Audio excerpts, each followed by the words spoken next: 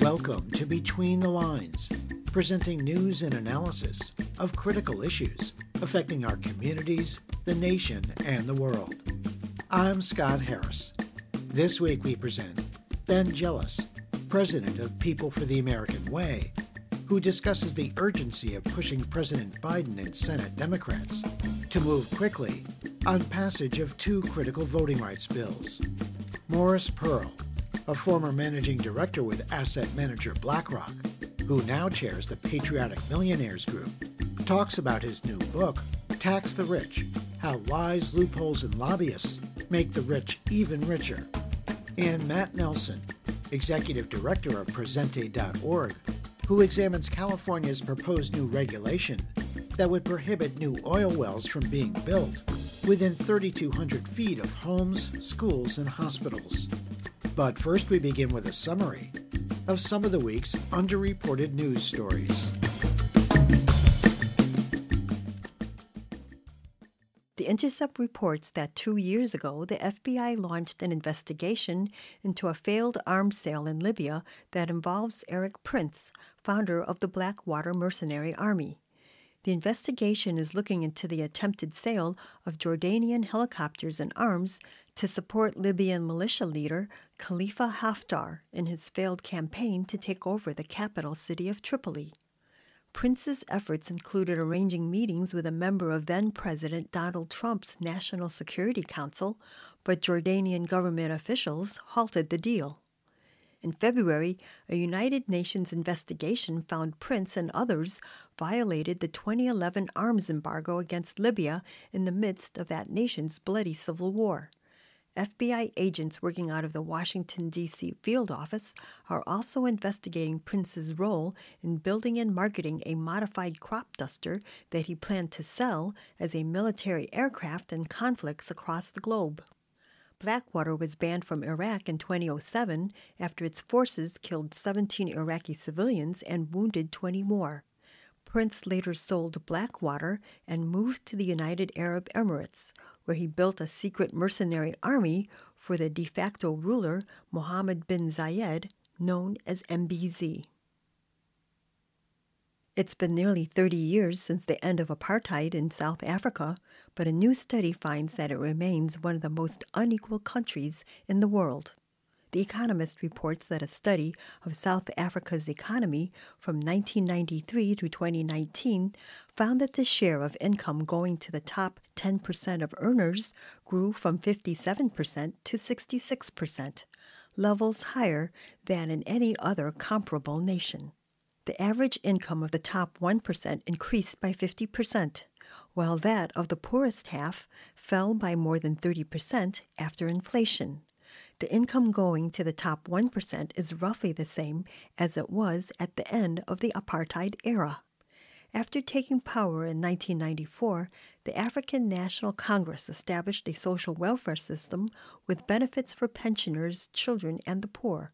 But the programs were funded by regressive consumption taxes, where the grants for children were not sufficient to purchase nutritious food. Now there is a growing campaign by NGOs and community activist groups to create a universal basic income grant. One seemingly positive trend identified by economists is the narrowing of the underlying racial income gap. In the 1990s, whites earned about 7 times more than blacks. By the end of the 2010s, they made about 4 times more. But this narrowing is mostly attributable to affirmative action laws and strong trade unions, which helped increase the share of good-paying jobs held by blacks. The study maintains that today's inequality stems from policies of the white supremacist past, but also the ANC's failure to help most black South Africans overcome that racist legacy. President Joe Biden signed the bipartisan $1.2 trillion infrastructure bill just in time to address the backed-up ports in Savannah, Georgia, and nearby South Carolina. 24 container ships wait offshore as the blocked supply chain hampers recovery in the pandemic-ravaged economy.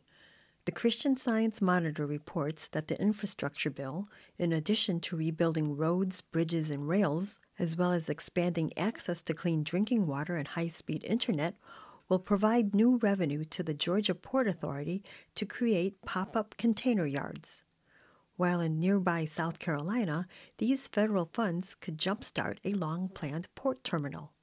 According to Yale University economist Ray Fair, since the early 1970s, U.S. spending on infrastructure has been in decline, suggesting that the country became less concerned with future generations' welfare. He maintains that it would take at least $2.4 trillion of infrastructure investment for the U.S. to reach the average spending of other industrialized countries. These days, however, voting for building roads, bridges, and new jobs is no longer a bipartisan tradition, as Republican House members who supported the bill have received death threats from the GOP's increasingly extremist, right-wing, pro-Trump base. This week's news summary was compiled by Bob Nixon. For Between the Lines, I'm Anna Manzo.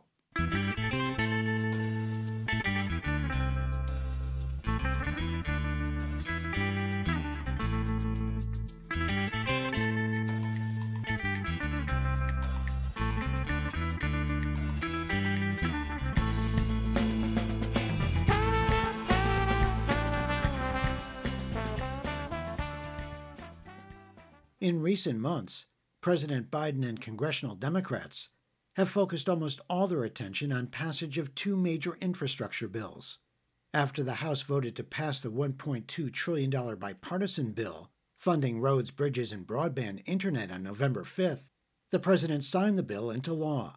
But Senate Democrats have yet to fully debate and vote on Biden's more expansive $1.75 trillion human infrastructure bill, or Build Back Better plan. Meanwhile, Republicans have had a very different focus. Across the country, the GOP has proposed 425 voter suppression bills in 49 states, passing 33 such laws in 19 states, making it more difficult for communities of color, young people, and other Democratic-leaning constituencies to vote.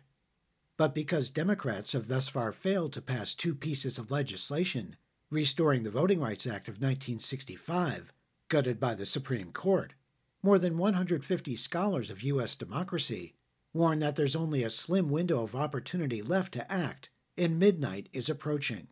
These scholars from top U.S. universities say that unless the majority party temporarily suspends the Senate filibuster rule and passes the Freedom to Vote Act and the John Lewis Voting Rights Advancement Act, free and fair elections will be undermined and likely result in an extended period of minority rule, which a majority of the country would reject as undemocratic and illegitimate. Your reporter spoke with Ben Jealous, president of People for the American Way, who's been arrested for participating in civil disobedience actions, demanding voting rights protections. Here he discusses the urgency of pushing President Biden and Senate Democrats to move quickly to pass voting rights legislation. And what we're asking of Joe Biden is simple. We're asking that President Biden call on the Senate, just like he did for the infrastructure bill, just to get the job done, to clear a path for an up or down vote. Vice President Harris, it's worth noting, has done her job. She has cobbled together every Democratic senator, and you know that's like herding cats, especially with Sinema and Manchin. We have them all on board for the John Lewis bill. We have them all on board for the Freedom to Vote Act. We simply need to clear a path for an up or down vote. And that really doesn't happen ever unless the President of the United States calls on his party to just get it done, create a carve-out in the filibuster, and get a vote on the bill. And so that's what we're demanding now. It's important it be done this month, it be done in December, because if we don't, then we will see a wave of partisan gerrymandering, really a vindictive wave of partisan gerrymandering in a way that we haven't seen in a very, very long time.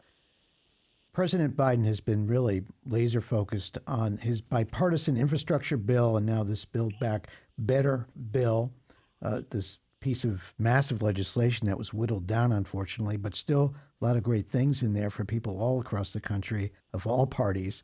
And that's important, of course. But I take it you're of the opinion that voting rights should have been the priority, and maybe these infrastructure bills could have come later. Or what is your view? Yeah, well, I mean, look, I think we can walk and chew gum at the same time. As important as roads and bridges are, as important as infrastructure is, as desperately needed as that bill is, and as supportive as in a democracy, you're always existing on the edge of a knife. And there's never anything more important than actually preserving the democracy itself. It should not be harder. It certainly should not be harder to pass a voting rights bill in a democracy than it is to pass a bill to secure our roads and bridges. The real obstacle, it seems, to passing these two critical pieces of voting rights legislation is the filibuster, and they need 51 votes, all 50 Democratic senators plus Vice President Kamala Harris, to usher in an exception to the filibuster, which has been done many times before on different issues. Lately, I've been reading news accounts that Kyrsten Sinema, Democratic Senator of Arizona, has restated her opposition to reforming the filibuster, which could kill this whole thing.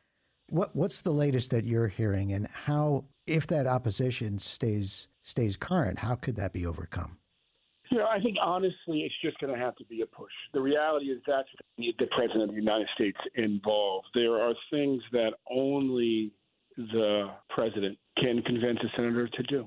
And the reality is that we don't have to get rid of the filibuster. There's many ways to reform the filibuster that would still keep it in place. We don't have to create a carve-out. There are ways to reform. We could go back to the days of Jimmy Stewart, the days when Mr. Smith goes to Washington, the days of, you're going to have to run your mouth to block this bill, and the minute you stop, we're going to bring it to a floor vote. There are also ways to do it where you basically have kind of multiple votes, and each time you lower the threshold until you get down to 51. In America, we believe that majorities matter. And if they do, then they should matter in the U.S. Senate. It's ridiculous that you cannot pass a bill in the U.S. Senate with 51 votes. You actually have to have 60 out of 100 votes just to get a vote on the floor. There's nothing in the Constitution about the filibuster. This is an accident of history. Quite frankly, it's been used most frequently throughout history to preserve really bad things like Jim Crow or the exclusion of women from voting. So I'm hopeful. Someone's going to put up some resistance. I'm hopeful that one way or the other we can get an up or down vote on voting rights. Can public pressure in, for instance, Senator Sinema's home state of Arizona move her to do that, or does it have to be national action? I think both, People are definitely organizing in Arizona. It's important. We've been doing some of that work too. Right.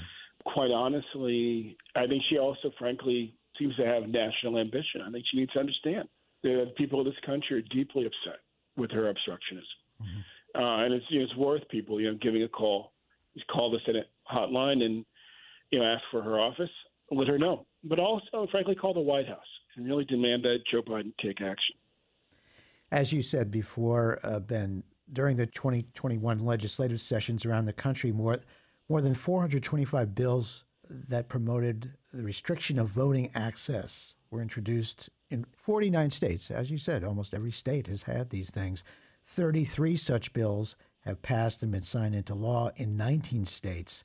And this includes, the voter suppression, but also issues of election subversion. And that's the case where we have some states that are putting in place regulations that allows the legislature to overturn the popular will and the winner of elections in the future. Really alarming stuff.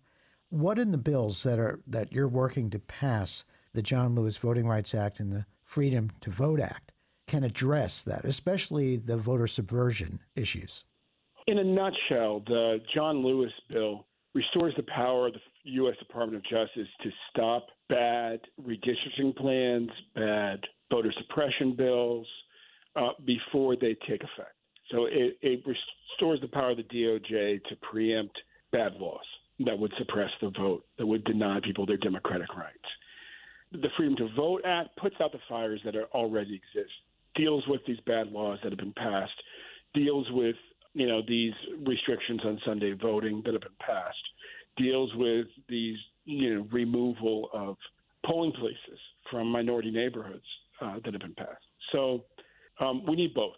One, if you will, prevents the next round of attempts to light the Constitution on fire and destroy our voting rights, and the other one puts out the flames that are currently burning in our democracy. That was Ben Jealous, president of People for the American Way, who formerly served as CEO of the NAACP. Find more analysis and commentary on the threat to voting rights in U.S. democracy by visiting our Between the Lines website at btlonline.org. The Panama Papers leak of millions of financial documents in 2016, and later the Pandora Papers in 2021, exposed the global offshore tax havens used by the world's wealthiest and most powerful people to hide their wealth and avoid paying taxes. But Morris Pearl and Erica Payne argue in their new book titled Tax the Rich: How Lies, Loopholes, and Lobbyists Make the Rich Even Richer, that the vast majority of America's wealthiest families don't need to deposit their money in offshore tax havens to evade taxes.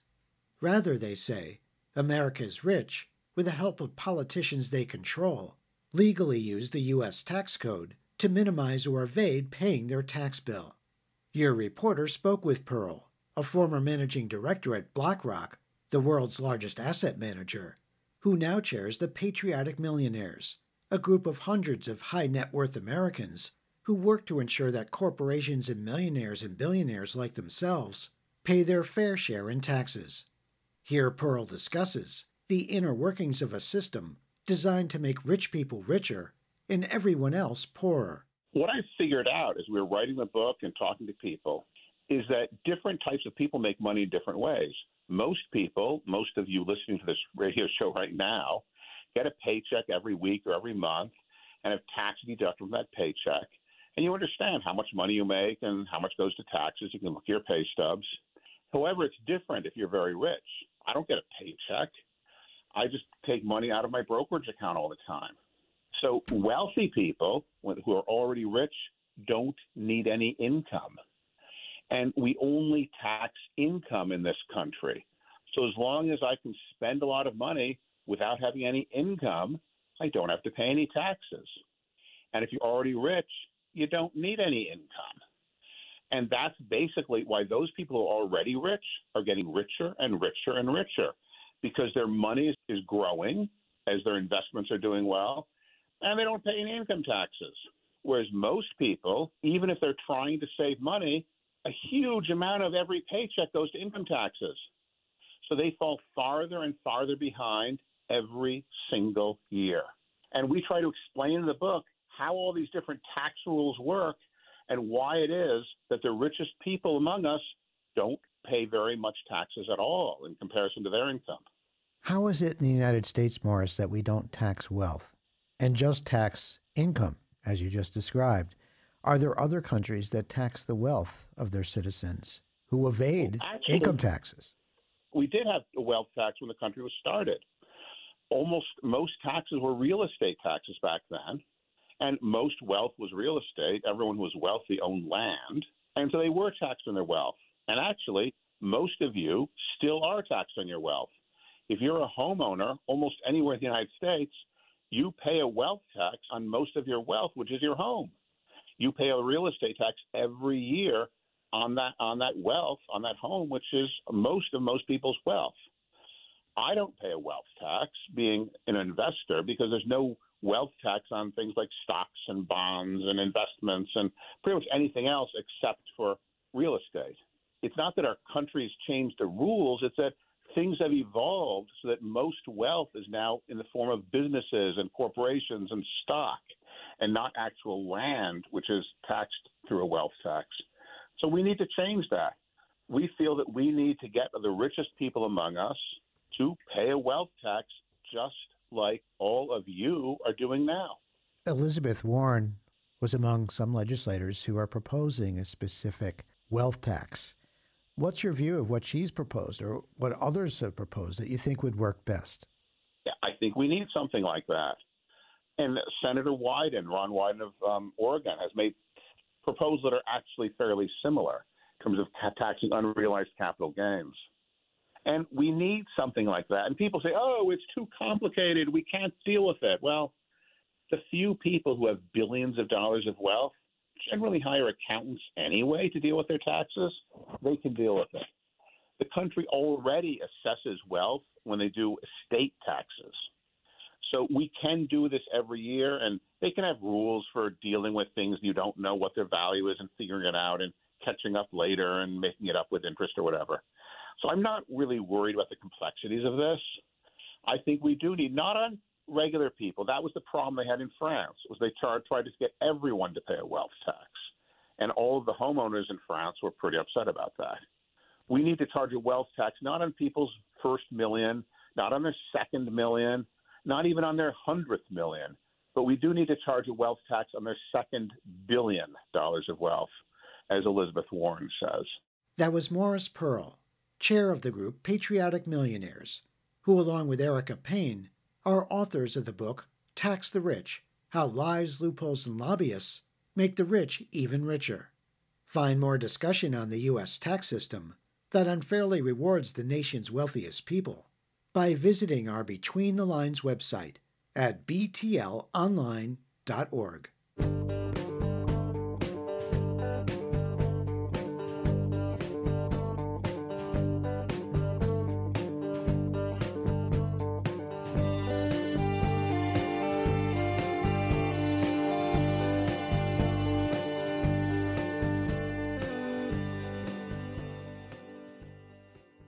It might surprise many to learn that California is one of the biggest oil-producing states in the U.S.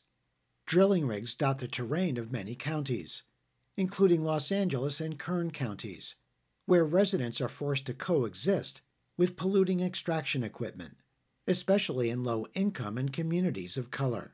Such proximity leads to negative health impacts, such as asthma. There's currently no statewide limitation on the distance such equipment can be built from where people live. But now Governor Gavin Newsom's administration, through the Department of Conservation's Geologic Energy Management Division, or CalGEM, has proposed a new rule that would establish a 3,200-foot buffer zone or setback, prohibiting oil wells from being built near homes, schools, hospitals, nursing homes, and other sensitive locations. Between the Lines' Melinda Tuhu spoke with Matt Nelson, Executive Director of Presente.org, the largest Latinx digital organizing group in the U.S. The group, with more than 500,000 members, responds to a variety of human rights and civil rights issues. Presente is one of the organizations that's now advocating for universal setbacks for both oil and gas development infrastructure, including existing wells, and is calling for an emergency response to ban all new fossil fuel permits in California until the proposed final rules are in effect. So recently, Governor Gavin Newsom, after years of public pressure, has instructed the California Geologic Energy Management Division, CalGEM, to establish rules that will protect people from the health impacts of oil and gas extraction. And so that's what's called setbacks. It means that if the current proposed rule goes into place, there will be a 3,200-foot setback for new wells, existing wells, from any what's considered sensitive location. So those are homes, schools, and other sensitive locations where people are exposed to the disastrous impacts of fossil fuel extraction and proximity. And as we know, you can't discuss climate justice without talking about racial justice and economic justice. So the people most impacted by proximity to fossil fuel extraction are Black, Indigenous, and other people of color, everyday people who are forced to live next to pollutants and toxins and all the other horrible things that are emitted from fossil fuel extraction. CalGEM, the department who regulates this area, says that they need to create a rule that includes a 3,200-foot safety zone. The rule is currently now being discussed. So our demands are to strengthen the rule. I think that the governor has said that he wants I think that is essentially 1 kilometer setback. That's something that we think is a good starting point. But the rule is not finalized until fairly involved process. Right now, we're in public comment period. So the proposed rule we feel needs to be strengthened to include everything I mentioned, but now is sort of the negotiation period. Matt Nelson, I didn't think existing infrastructure in people's backyards are included. I thought they were going to be grandfathered in, no? There are so many ways to also address current wells. Like so many of these are in disrepair. They are have been abandoned by the oil and gas industry. And so I think it's not as clean cut as new versus existing. But I think what we've been clear on is no site, whether or not it's fully functional or has been abandoned by the oil industry, should be close to where we live and where our children go to school. Because right now it has been too weak and too vague, and sort of leaving it up to advocates to fight it out with the oil industry to convince CalGEM to put forth and execute on the strongest rule possible. We really do think that this rule is just an opportunity to end all permitting of oil and gas extraction within the 3,200 foot setback. It's another thing that the governor could do now. These rulemaking processes take months and years to complete sometimes. That said, we know that the governor could make this happen now. There could be a moratorium right now until the rulemaking is finalized. And so there's no reason why the governor would allow the extraction and the suffering associated with it to continue while the rulemaking process drags on. Does this rule only cover oil, or does it also cover gas?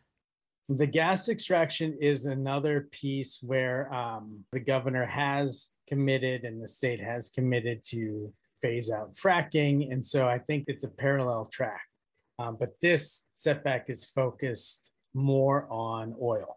That was Matt Nelson, Executive Director of Presente.org. Learn more about California's proposed buffer zone for the state's oil wells by visiting our Between the Lines website at btlonline.org.